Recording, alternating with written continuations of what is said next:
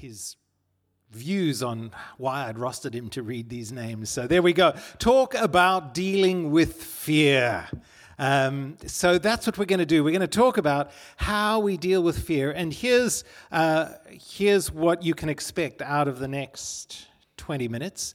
At the end of this 20 minutes, you will understand the anatomy of fear, and you will understand how to be fully, completely set free from fear. Okay, that's what's coming. And there's a money-back guarantee. No. That's what we're going to do. We're going to what causes fear, and how do we solve it? How do we live with it? How are we set free from fear? I'm going to pray and ask God to help us think about this. Lord God, help us this morning to understand ourselves, our fears, and understand how you want to connect with us in the middle of all of that, and how we encounter you, we find there the healing and the freedom from all our fear. So give us attentive and open minds and receptive hearts to what you have to say this morning. Amen. So I don't know what your fears are. We all have fears. A word of personal biography. I grew up in a context in Southern Africa, in Rhodesia, and then South Africa, where fear was something you never admitted to if you were a bloke.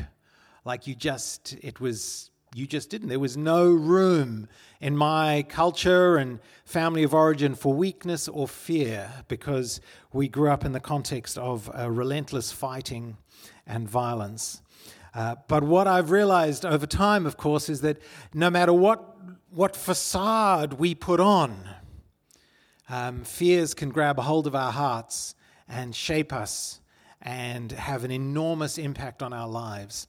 So we're going to think about this in a bit of detail. If you are wondering why on earth we're looking at this ancient text, Abraham, like what on earth does that have to do with the 21st century, with my life now? That's a good thing to question. Last week at the start of the sermon series, I spent about 10 minutes explaining why we're doing that. So go onto our website and have a listen just to those first opening comments in the sermon from last week. And it's just darlingstreet.church.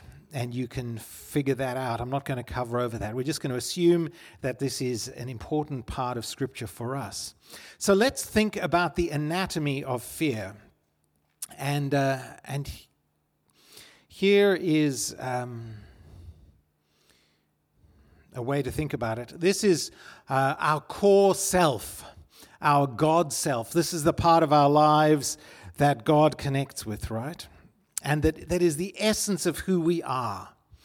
And that core self of ours experiences through life all kinds of wounds and pain and heartache. So what you have here is we experience pain and wounds, and those pain and those wounds become part of us. And so we have perhaps, because of our family of origin, perhaps you discovered that, your mother, for a whole range of her own reasons, was unable to be attached to you and you to attach to her and attentive and caring. So you felt this deep sense of abandonment and betrayal from a young age. So what you've got here is the pain and fear of abandonment.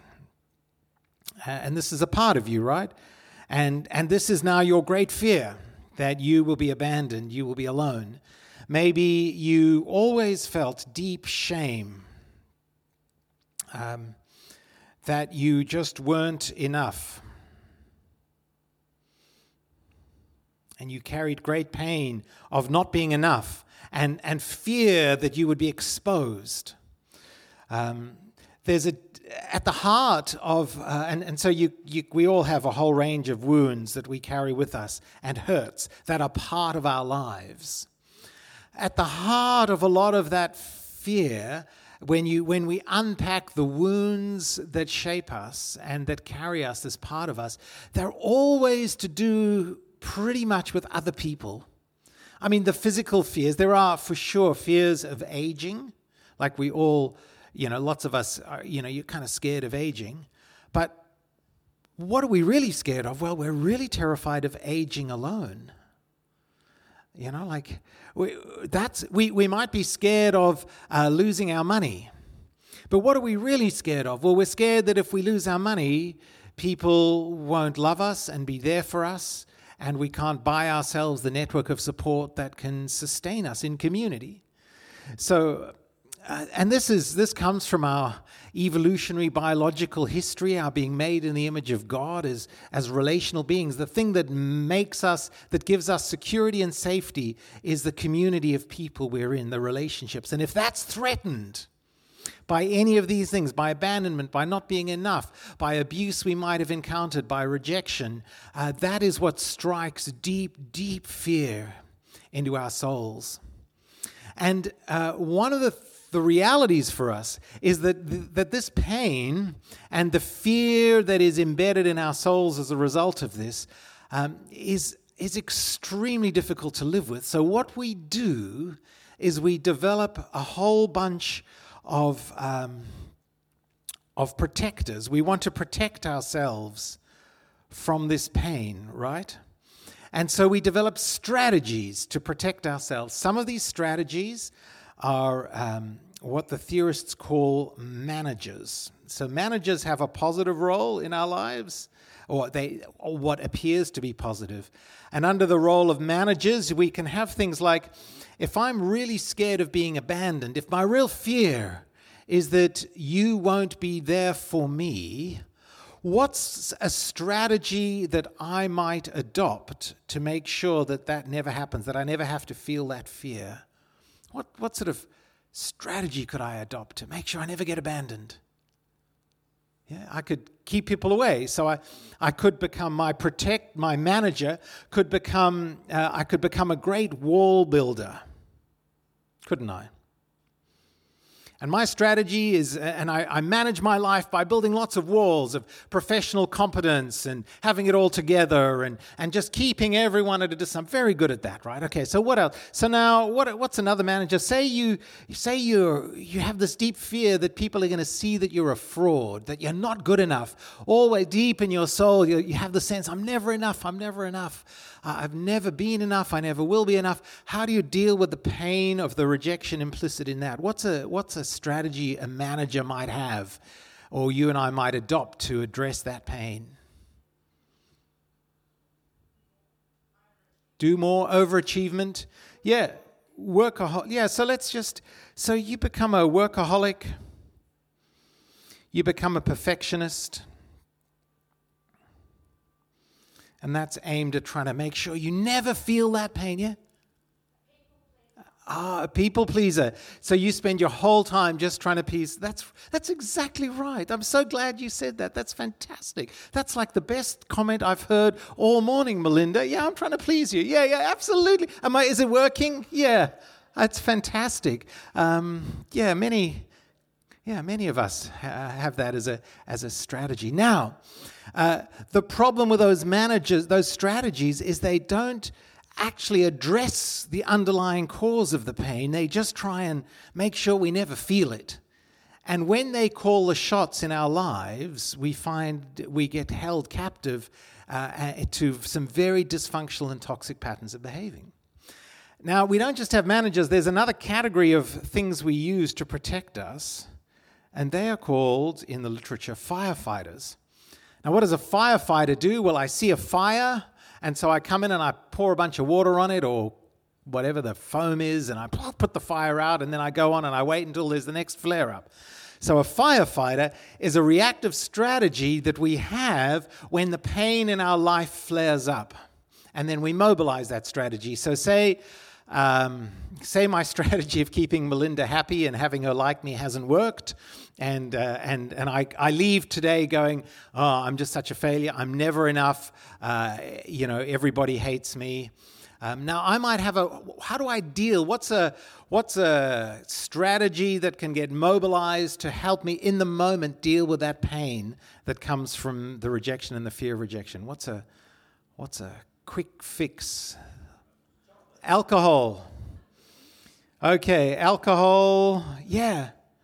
Alcohol, drugs, shopping, social media, gambling. Gosh, we're all good at those things. And confession was meant to be last night. Yeah, so these typically addictive behaviors that we run to try and bury the pain, put out the fire of the pain, right?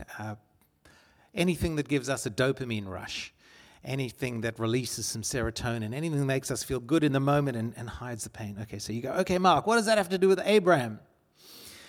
Well, listen,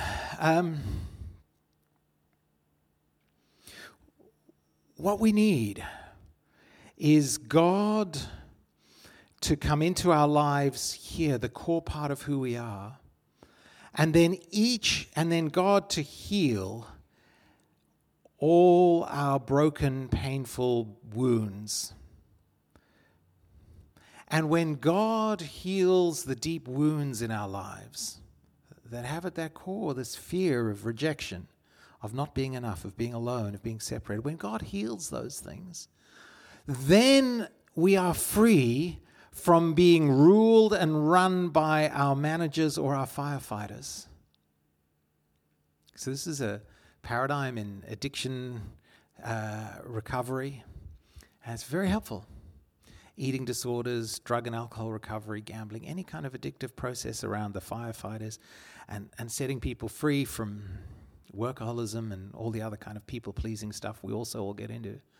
But it starts with an encounter with God where we understand and experience in our hearts and on our hearts this God, and a thing about this God that will actually set us free and bring deep healing from the wounds that we all carry.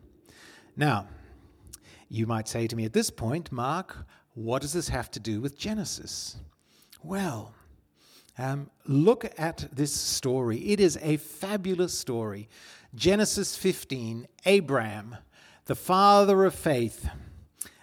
He started off in Genesis 12. You can read the intervening chapters. And the word of the Lord came to Abraham in a vision. What's the first thing God says to Abraham? Do not be afraid, Abraham. Do not be afraid. God knows that even our encounter with God can tap into deep, deep fear. Because what happens when God shows up to Abraham? I mean, how's that for feeling that a spotlight is being shone on your never enoughness? You know, like imagine you're Abraham, right? If you were here last week, you remember how that story with Abraham ended? He has this deep encounter with God. Yes, great faith. Next step, pimps out his wife, right? So now, great encounter with God, pimp out my wife. God shows up, absolutely terrified. Because he knows he's not enough. Full of shame, full of hurt, full of his own deep existential awareness that he is worthy of judgment, right? And that is true of all of us. In the end, that is true of us. I mean, I sometimes think to myself, why don't people come to God? Well, because in part, it's terrifying. Imagine coming to a being who can see through all your veneers and facades and who is perfect and just. I mean, that's gonna tap into a whole bunch of unresolved inner hurt, and we're going to be afraid. So this is the first thing that God says to Abraham, because he knows deep in the human heart is this deep sense of fear. Because we're alienated from God, we're alienated from each other. And then he says, here's the answer. Here's the answer to Abraham's fear. And friends, this is the answer to your fear and to my fear.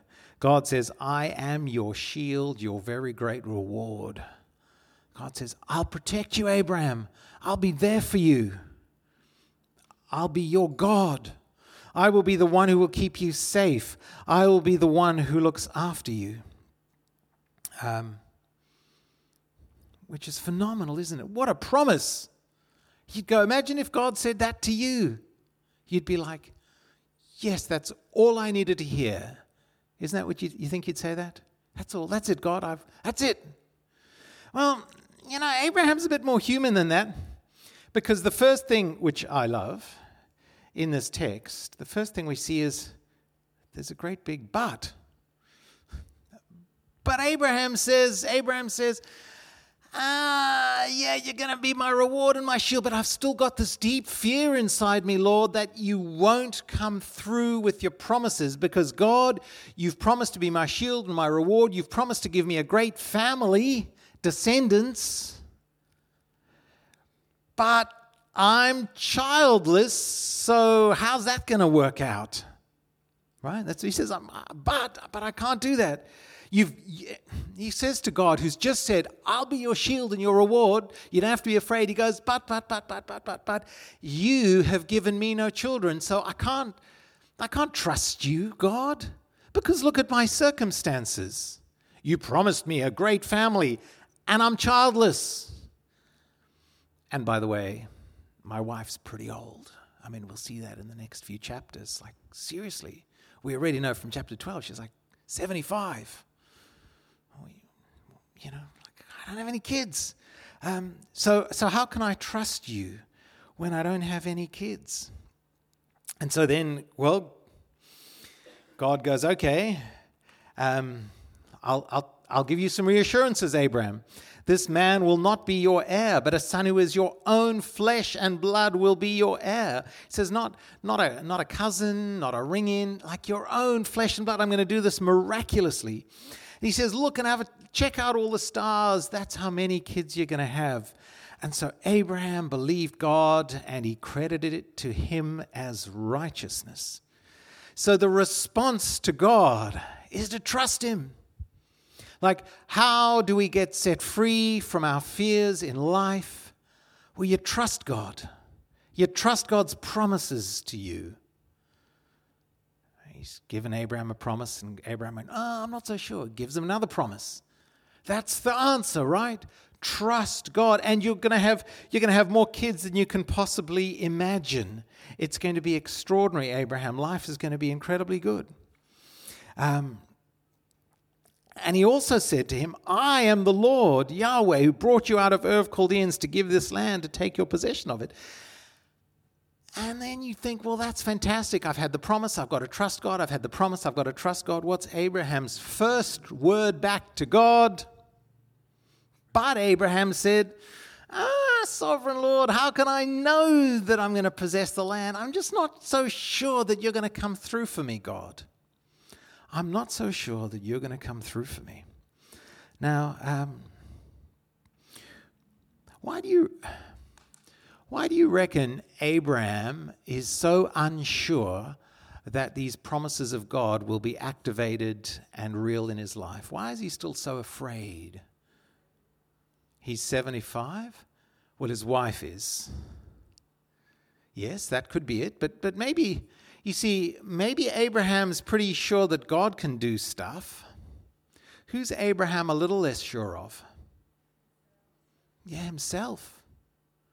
See, the structure of the promises are, well, you do this, I'll do this, and you've got to obey me. And there were commands associated, and he's in a relationship with God. And Abraham knows he's got form on this. That his history is one of just great disobedience. And he's a self-serving, scared little man who'll pimp out his wife not once but twice just to save his own neck. Right? So I think what's going on in the text is the big threat to God's promises being fulfilled in Abraham's life is not on God's side, it's on Abraham's side. And he's really scared. He's scared of his own disobedience. He's scared of his own faithlessness. Now, look, I know this is something you and I struggle to identify with. I mean, I personally have no trouble at all trusting God. My obedience on my side is perfect. I mean, any of you who know me, even vaguely, will know, of course, Mark, you are. God says something and you completely believe it and obey it. And it's, this is the problem, right? Like he gets the promises and God reiterates them and he keeps pushing. And in the end, he's like, actually the real problem, God, is not you. The problem is me. How many of you in your heart of hearts know the biggest threat to your relationship with God, the biggest threat to your finding freedom from fear in an encounter with God is your own heart? Because you know you're never enough, don't you? I know I'm never enough. Heck, I'm paid to be enough, and I'm never enough. I'm professionally religious. I've been at this 35 years. I started when I was 1. And I know I'm Abraham, man. I'm like, I don't know, God. I don't know that I can trust you. I don't think it's going to work. I'm not so sure. I'm not going to inherit all this blessing. So what does God do? And here's why I think this is the dynamic. God then reiterates his promise, and he does this weird covenant ceremony. Here's what it is. In the ancient world, we know that what is described here is a ceremony that a conquering king would make a conquered chieftain or tribal leader go through. So if you'd conquered another tribe, you were an Assyrian or a Babylonian, a Mesopotamian ruler, and your empire had expanded. You'd subjugated a tribe. You'd brought them into your empire.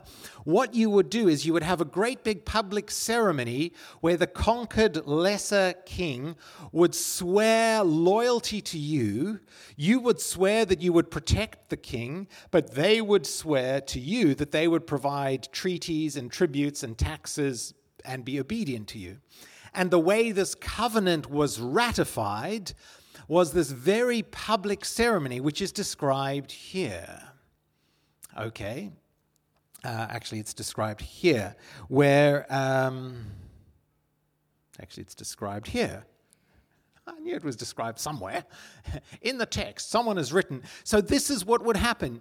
You'd have the ceremony, you'd have the big king here, the little king down there, and you'd get a bunch of animals. In this instance, it was a heifer, a goat, and a ram, and a dove and a young pigeon, and you'd chop them in half, right? Put them through the bandsaw, have them in 2 halves.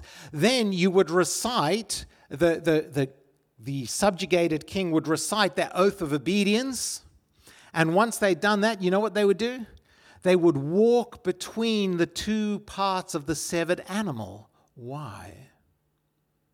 Because they were saying that let what has happened to the animals be done to me if I violate the terms of this covenant.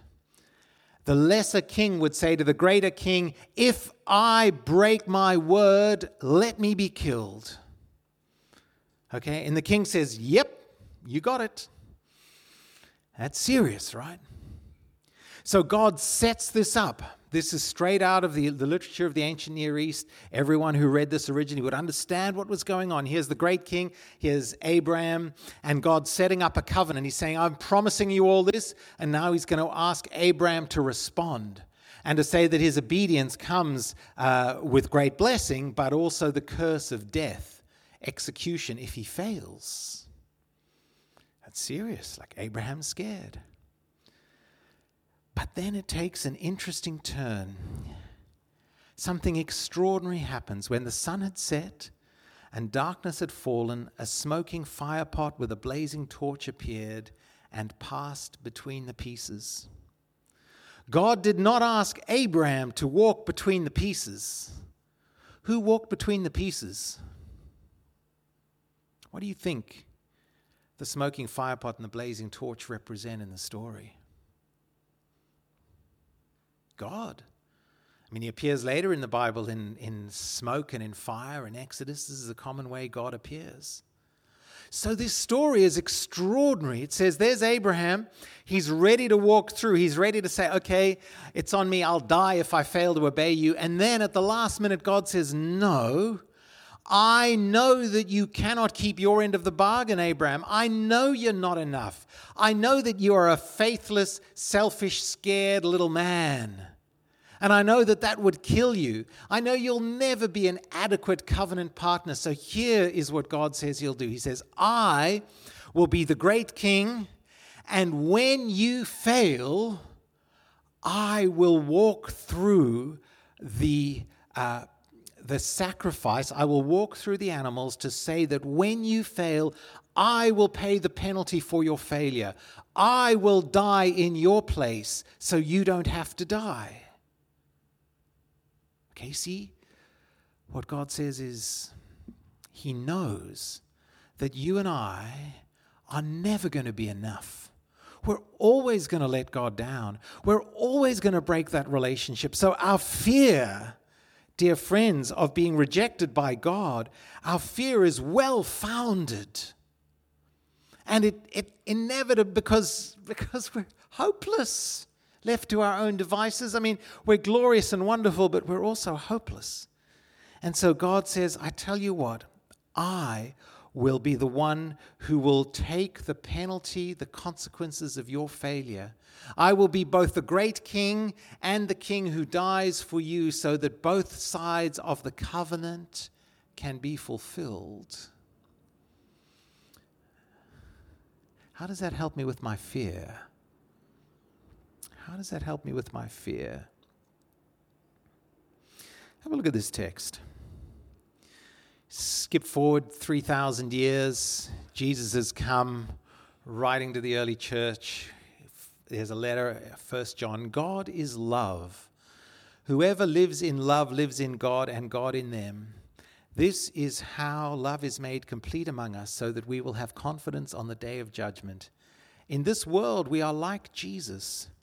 There is no fear in love, but perfect love drives out fear, because fear has to do with punishment. How are we set free at the core of our being from our fear? It's because we connect with a God of infinite love, whose love is made real and demonstrated by the fact that he would die for us. His death would pay the price, would cover over every wrongdoing that we've ever done, every bit of faithless failure that you and I have, every bit of selfishness, every inadequate religious impulse in our beings are covered over by the love of the God who died for us. He didn't just walk between two animals. That covenant ceremony was fulfilled on the cross of Calvary, when God himself hung between two criminals and died. There, in space and time, paying the price, the legal implication of this covenant that God had with humanity to do everything that we needed so we would never have to be afraid of being judged by God. You see, now, not even our own faithlessness, not even our own selfishness, not even our own failures to trust God can separate us from God, because there's no judgment left for us. Because all of God's judgment has been absorbed into Jesus Christ on the cross. And all that is left for us is love and acceptance and an embrace by the Father. So we are enough because he is enough. We are loved because he is love. We don't look to ourselves. We don't try and work this out ourselves. I'm not even saved by my faith. I'm definitely not saved by my faith. I am saved by the faith of Jesus, the faithfulness of Jesus. It's what he has done. So there is, and this is I remember as a 20-year-old coming across this verse. Blew my mind away. Firstly, because I had to admit that I was afraid of an awful lot of stuff. And then secondly, I thought, it's all to do with judgment. It's all to do with my terror of being rejected, found wanting by God and by others. And now in Jesus Christ, I can understand that I don't ever have to be afraid of God rejecting me. And because of that, I don't ever have to be afraid of you rejecting me. Because I'm free. I mean, I'll still go home and worry about whether Melinda accepts me or not, just a little bit. But I know it doesn't control me, because even if the whole world reject me, God never will. Nothing can separate me from the love of God in Christ Jesus. Here's how the Apostle Paul puts it in Romans 8. Therefore, there is now no condemnation for those who are in Christ Jesus, because through Christ Jesus, the law of the Spirit who gives life has set you free from the law of sin and death. The law that says, the Torah, the covenant that says, if I fail to obey God, I die. Now in Jesus Christ, I'm set free from that, because I have failed, but God has died so I can live. And then the path of Christian growth to become like Jesus, and we don't have time to go into this. The path of Christian growth, dear friends, is to bring this love of God in here very deeply, to know the unstoppable, unshakable, secure love of God on your heart, to let it, and then let it transform you in all these areas, so to set you free.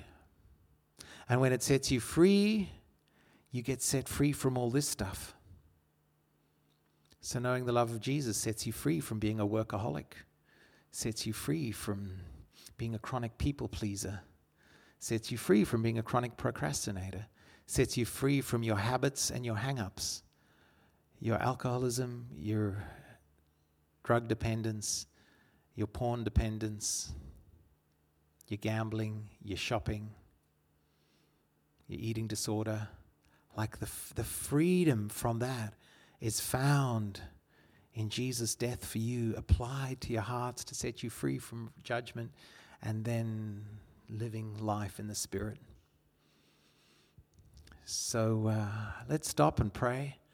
And you might want to just ask God to come more deeply into your life, to give you a sense deep in your heart that you're loved by Him, and that therefore there is no need for fear anymore. Let's pray. Our Lord and God, thank you that perfect love, your perfect dying for us, covenant-making, covenant-fulfilling love sets us free from fear. And I pray for each of us in the room this morning that we'll know that love in our lives. Give us the courage to open ourselves up, to say yes, to surrender ourselves to your love this morning. And that as we do that, may you get to work to heal the pain and the brokenness in our lives that is driven by this fear, and set us free to be the kinds of human beings you've made us to be. People who can love the way you love. Make us a church family where this dynamic of freedom from fear, because we're full of the love of Jesus, actually changes how we treat each other.